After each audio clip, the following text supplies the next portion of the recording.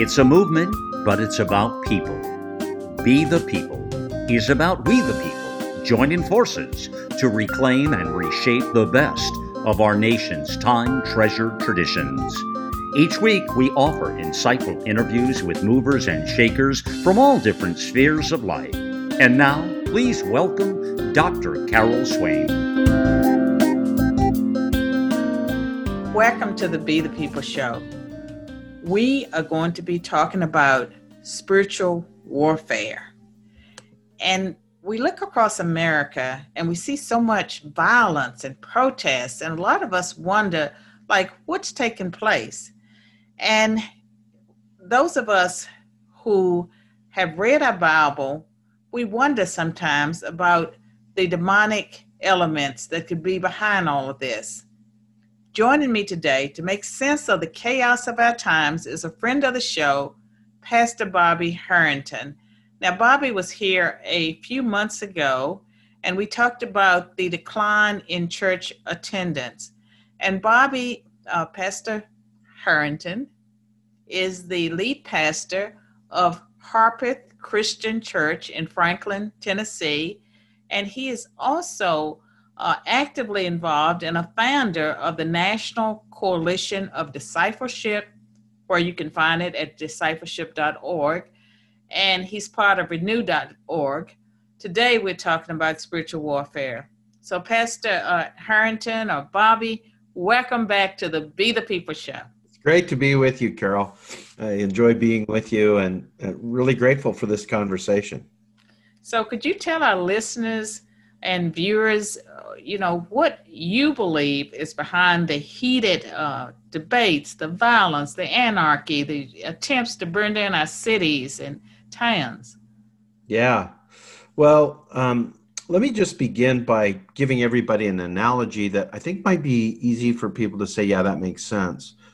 Because those of us who believe in Scripture, we're introduced in Scripture to a way of looking at things that happen in the physical world are often caused by spiritual realities behind the scenes. So here's my analogy. If we were to look at Nazi Germany in World War II, especially leading up to World War II with the rise of Hitler and the Nazi Party, and we were to look at what they did, we would say, well, there was a lot of evil there. 6 million Jews were killed. They basically started or responsible for starting World War II and all the damage that was done. And Hitler himself, in many ways, was the personification of evil. And so if I were to say that Satan was behind Hitler and the Nazis and what they did, I think a lot of people wouldn't find that to be a big stretch. Where it becomes more difficult is when we start talking about literally a whole nation of some 50 plus million people would have been influenced by demonic forces in terms of what they believed and what they practiced. Well, when you look at countries and when you look at the United States today, it's not a far stretch for those of us who believe in Scripture and what Scripture teaches to think that a lot of this unrest is reflective of spiritual battles going on behind the scenes. And Pastor Bobby, I think the operative word is those of us who believe, because if you're an atheist or secular humanist or materialist, you're not going to believe that anything spiritual or demonic is behind the things that are taking place today. Yeah, it's actually quite an interesting question, and you're absolutely correct. A secular worldview doesn't hold to these things, and so you and I, as people of faith, come at it from a different vantage point. You know what's interesting about that, though, Carol, is a lot of people still believe in evil. And it's hard to believe in evil without believing in somebody who inspires evil, which would be Satan. Right. So the atheism of a lot of people is actually pressed when you press into things that are evil, like what Hitler did, as we were just describing. Well, in America, we've always thought of ourselves as a good country of people that were compassionate, loving. We've cared about the whole world. But we see so much evil taking place in America. What do you think? Well, we have already alluded to it. but what is happening in the United States of America, because we have a constitution, we're supposed to be based on the rule of law, and yet that seems to be failing us right now. Yeah. So let's just jump right to it. In the United States, there were certain belief systems that were established in the early days. I'm not going to say that all of them were established by godly forces, because as you and I know, there were a lot of ungodly forces at work as well. But both you and I would hold to the belief that there's a lot of godliness and goodness there in the founding principles of the United States. The Bible teaches us that how people think and believe, which is ultimately that which is behind our laws, it's behind the Constitution, it's behind the practices that we uphold. The Bible teaches that what we believe about life, about God, about the purposes of life, and about morality is actually established by spiritual principles. So if I can, for your audience, I'm just going to mention a passage and just want to describe it, and then we can back out of it and talk about how it applies to the conflicts that we're seeing, even around the Supreme Court or the riots and protests and that kind of thing. There's a passage in the Bible. It's from a book called 2 Corinthians. It's chapter 10, verse 5, and verse 4 and 5. And it talks about spiritual warfare. And it literally says that it takes divine power from God to demolish established ways that people think, what they call strongholds. And so one of the things that happens when we come to know about Jesus and believe in him is that there's spiritual forces that are giving ground so that we can believe in Jesus. Here's what the passage literally says, that one of the things that happens with good Christian leaders is they help to take captive the thinking of every person so that they think the right way and they think the ways of Christ. So behind spiritual warfare, or really revealing spiritual warfare, it's going to be belief systems. And when it's wicked and evil demonic forces, those belief systems are going to lead to the things that the Bible says Satan does, which is rob, kill, and destroy, create conflict, create resentment and bitterness and sexual immorality. And all of these things, when they flourish, they're flourishing because there's spiritual forces behind it. Now, I don't have that scripture in front of me. And am I recalling it correctly that it tells us to take, that we're supposed to? Yeah, it literally says, now it's talking, this is a church leader, the Apostle Paul, writing to Christians in the ancient city of Corinth, and he says, we, so he would be talking about himself as a leader, but also the believers in that church, we demolish arguments and every pretension, ways of thinking that set themselves up against the knowledge of God. So one of the things, you mentioned this earlier, I'm a big discipleship guy, is discipleship is so much discipleship of the mind. Right. It's how do we think and believe about God, life, and morality according to the ways of Jesus? Well, there's so many scriptures, or as a man thinketh, so is he. That is a scripture. Is that one of those? Yeah, that's right. That's in the book of Proverbs. Right. And so we do know that our thoughts are important. And I talk about it too when people ask me, how did you come out of poverty? How come, you started where you did and you ended up where you are? And I think that it has a lot to do with what I believed about the world. And that's exactly right. Evil forces seem to have an advantage because there are so many Americans, and even in the Christian world sometimes, that they just sort of reject any idea of demonic forces that could be affecting them. And especially if they're Christians, there's this whole debate about, can demons affect Christians? And I think in my reading of the Bible, and you're the expert, the answer is yes. Oh, yeah, I wouldn't call myself. You want to be careful whenever you call yourself an expert, as you would know that as well as anybody. But certainly I've spent a lot of time and on this topic and others, and the answer is yes. In fact, one of the big struggles for Christian people as well as everybody is who's going to influence you.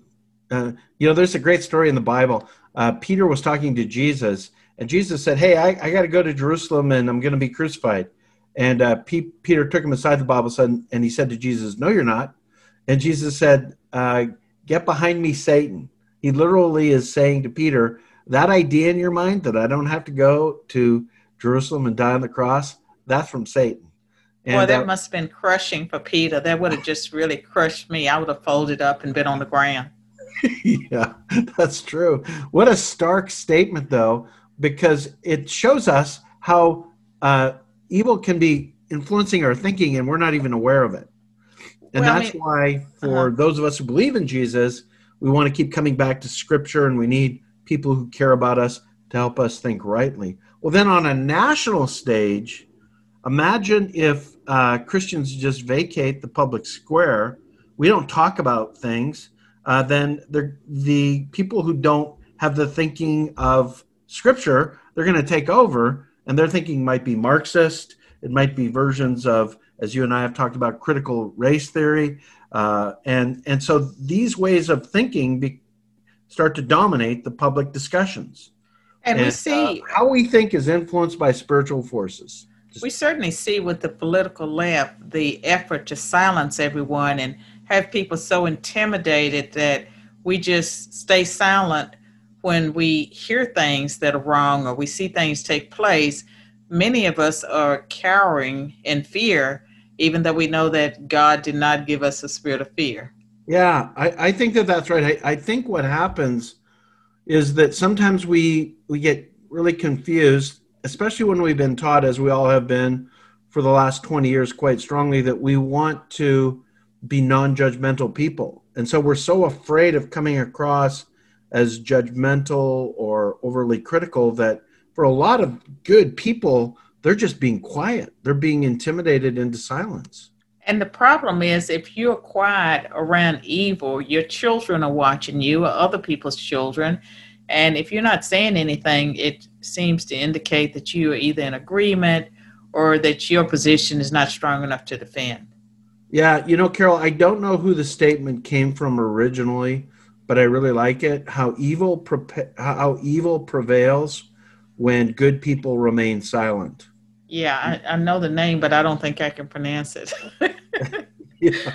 But let's take a break. And when we return, I want to talk more about worldviews. Be the People is sponsored by Cooper Steel, a family-owned business that provides the steel fabrications for buildings across the Southeast. 60 years ago, Kenneth and Faye Cooper founded the company in Shelbyville, Tennessee. What started as a vision is now a nationally recognized company that remains true to its founders' Judeo-Christian values and principles. Cooper Steel is committed to excellence, responsibility, and community. Its motto is Build Strong, Stand Strong. It treats its employees and customers like family. Learn more at coopersteel.com.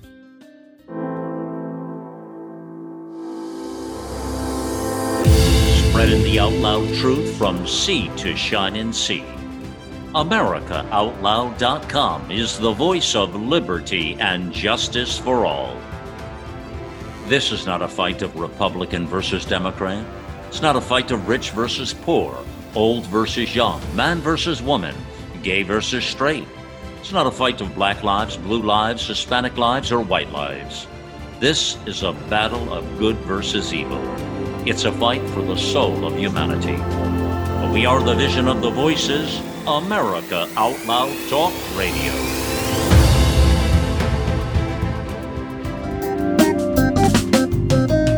I'm back with my guest, Pastor Bobby Harrington, and we're talking about spiritual forces, and we have talked a little bit about worldviews. Bobby, which one do you think is dominating American culture at this time when you look out and you watch the news and you see the political landscape? Yeah. So I want to draw your listeners back to a conversation you and I had a month or so ago. And we talked about the big change that's happening in the United States in terms of the number of people who are claiming to be practitioners of Christianity, right, and the number of people who are going to church. And these numbers are dropping pretty dramatically. One of the ones that stands out the most to me is the number of people, according to Barna studies, who claim to be practicing Christians nationally. And that number in 10 years, and this is pre-COVID-19, so from 2010 to the first part of 2020, it dropped from 50% of Americans claiming to be practicing Christians to 25% of Americans. And we know this, since COVID-19, at least a third of people who were either attending church in person or watching it online have stopped doing that.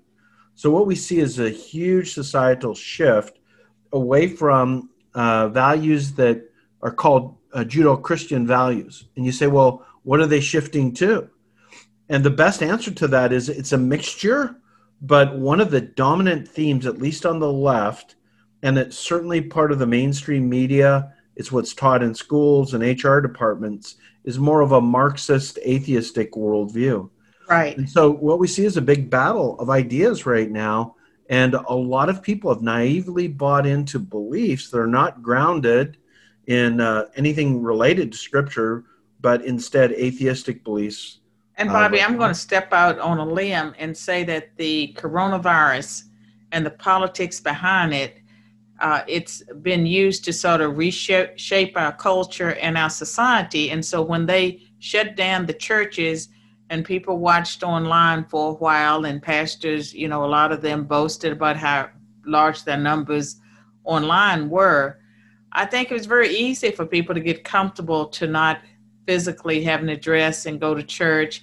And it's almost like the political left always outsmarts the ones that are conservative. And so church attendance, something that the Bible says not for us to forsake the assembling together of ourselves. Well, the government says it's not safe for us to assemble together. And so people have gotten into the habit now of staying at home, which is deadly to their spiritual health.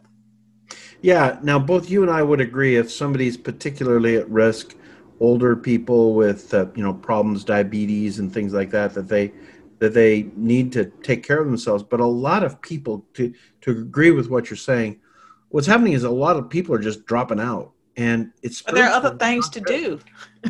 What's that? There are other things to do, and you can always tell yourself, "I'll catch it later. I'll watch it later online."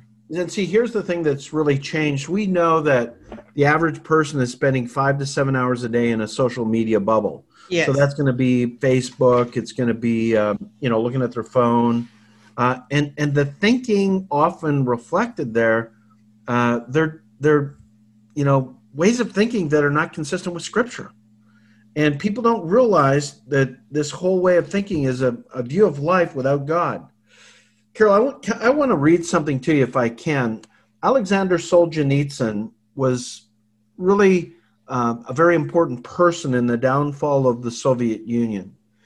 And he was asked about what happened. Like, if you were to point to one core thing that led to the rise of communism as it was in the former Soviet Union, listen to this, because I fear it's happening often today. Here's what he said. I have spent well nigh 50 years working on the history of our revolution, talking about the Russian and right. Communist revolution. In the process, I've read hundreds of books, collected hundreds of personal testimonies, and I've already contributed 8 volumes of my own toward the effort of clearing away the rubble left by that upheaval. But if I were asked today to formulate as concisely as possible the main cause of the ruinous revolution that swallowed up some 60 million of our people, I could not put it more accurately than to repeat. Men have forgotten God. That's why all of this has happened. And I would say the same thing, Carol, that what's really happening is that we've forgotten God and his place. It's politically uncool. And because of that, the thinking of atheists, the thinking of people who are just completely secularists without God, and that are actually thoughts that are really influenced by demonic forces, even though they don't know it, they're taking over. They certainly are. And now I'm going to read you a quote. Edmund Burke.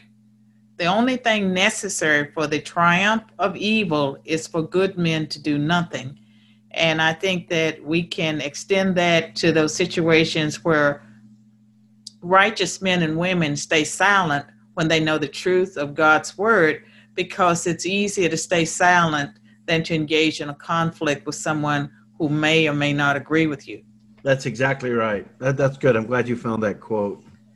Yeah, and then, so it's pretty dismal, the situation we're in right now in America. Give us, some cause of hope. What are some practical things that people Yeah. can do? Yeah. I think the single most important thing that people of faith need to be committing themselves to right now, Carol, is praying for the nation. The prayers of a righteous person, the Bible says, the prayers of a righteous person are powerful and effective. And we have many examples in the Bible of people praying, and God does miraculous things, from Daniel to Esther to just many stories in the Bible. And in fact, when the Bible describes spiritual warfare, this influence behind the scenes of things, the primary injunction in the Bible, if your listeners want to look, it's Ephesians 6. It talks about being strong in God and in his power. And it talks about the spiritual battles. And then it goes on and just talks about standing firm and especially committing ourselves to prayer. So a lot of nation, people, we pray that God's power would prevail. I'm sorry about cutting you off. I have a bad habit of doing that. But a lot of the devout believers will know the Ephesians 6, 10 through 19 as the armor of God. Yes. And many of us start our day by putting on the breastplate of righteousness, lifting up the shield of faith and the helmet of salvation, the girdle of truth, and the feet shod with the preparation of the good news. And we feel You've read that passage before. We feel like we are equipped for the day. And in this environment that we're living in as believers, we know that we are targets, and it's important for us to be aware. And one of the things that I've done ever since I first got saved, I don't do it every day, but I used to do it every day, is, Psalm 91, verses 1 through 16. And that's a psalm of protection. And you wouldn't need that psalm of protection if we were not in a situation of danger. Yeah. No, I think that's right. Let me just, I want to shine some hope, as you mentioned. Of course, you've got these stories in the Bible. The book of Esther is just a great story about God's providence. Of course, you've got Daniel, and you've got other examples. There's something that many of your listeners may find interesting. In World War II, there was a time, and it's actually portrayed, not the prayer part, but it's in the movie The Darkest Hour, where the British forces were trapped at Dunkirk, and they were about to be destroyed. And it would have literally changed World War II. The Nazis would have defeated them. It would have been easy to invade England after that. And, of course, Winston Churchill comes into power. And if you see the movie The Darkest Hour, it'll help portray some of this. Dunkirk portrays from the vantage point of the soldiers, the other part of it. But what is not portrayed, but was really dominant, is the King of England called the British people to fasting and prayer. Yes. And there are these pictures of like Westminster Cathedral, and all the churches were packed. People literally lining up outside the churches to come in and pray. And the whole nation prayed. And literally, the clouds roll in. The Germans cannot bomb all the British soldiers on the beaches. And the British forces prevail. They get everybody home. They regroup. And World War II has a different story. Right. But it was the prayers of the people that turned it around. And I think what we really need right now is the people of God to be in prayer, be aware, be bold, be courageous, put on the armor of God, but especially that we would be praying that God does a miracle in our midst. And he brings revival to the nation. And we are, filming this directly after Franklin Graham's, call to revival in our nation's capital. And many of us do believe that this is a time for us to fast and pray, because our nation is facing a crisis like none other. And That's so right. we are called to do more than just, vote and go to church. I would say that we're called to vote. Some people might say no, but God holds us accountable for what we do. And we happen to live in a nation where our Constitution says that we, the people, we elect the politicians, they enact the policies on our behalf. So we're responsible for what we see in the world. Yeah. When God gives us the opportunity to influence the political direction, how can we not, take that, like we have been given this opportunity, and to use it for God's glory is the duty, I would argue, of every follower of Jesus. And we're going to take another break. And when we return, I want you to talk a little bit about God and nations. And I will give you an opportunity to tell the audience how they can support the work that you're doing. So after this break. What if there was a book that took the mystery out of prayer, one that made it easier for people to pray God's word with miraculous results? There is such a book. Joy Lamb's The Sword of the Spirit, the Word of God, is a handbook that has changed the lives of thousands of people around the world. You can order your life-changing copy from Joy Lamb's website, theswordofthespiritbook.com. Order Joy's book and listen to her audio prayers while you're there. I'm back with my guest, Bobby Harrington, the senior pastor of Harpeth Christian Church. And I want Bobby to tell us about just what the Bible says about nations. And I know that he has thought a lot about the book of Revelation, and many of us feel like it's a book that we see unfolding right before our eyes. Yeah, thank you, Carol. One of the things that the Bible does teach is the role that Satan can have in influencing governments. Now, before we talk about what the book of Revelation envisions, I just want to say again, with spiritual battles where God's people are praying, where the forces of good prevail, there have been great godly leaders. There have been great godly leaders in the United States, in Canada, in England, and other places. In fact, that's one of the things we pray for. We pray that the thinking of godly people would have a big influence. And that's why many people actually go through the difficulties of serving in public office, because they look at their serving God and a broader cause. But on the other hand, we've got to be aware that Satan can also influence governments and leaders. In the book of Revelation, there's a couple of things where it's described really clearly. For example, in Revelation chapter 12, there's a retrospective look back on the time when the King Herod, the Jewish King Herod, tried to kill baby Jesus. And if you know the Bible story, you know that he had all the baby boys in Bethlehem, which was just a village at that time. But he had all the baby boys that were 2 years and under killed in Bethlehem because he was trying to kill baby Jesus. Well, it's described in Revelation 12 that Satan is actually behind what Herod's doing. Well, Carol, let me just give people a little bit more information on what we're talking about just in terms of the book of Revelation.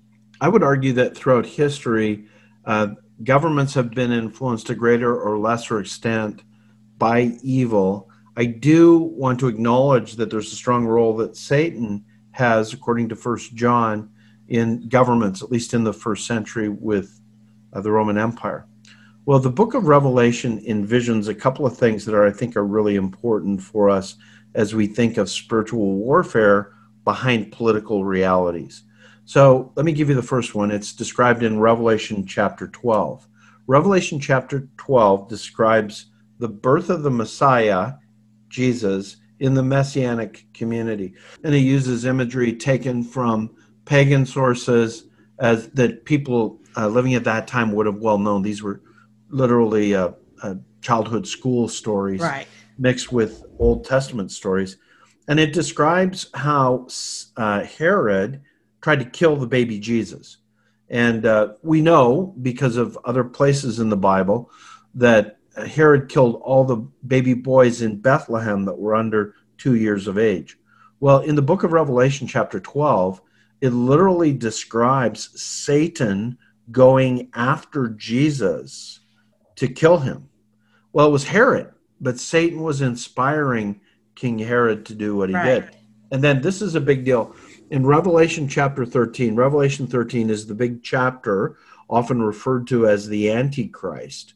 And when it's describing this empire, by the way, there's three components if you want to understand what the Bible says about this evil empire. There's a person who typifies it. There's also an empire, and then there's a false prophet that supports it. And all three of those are described in the Bible as under the inspiration of Satan.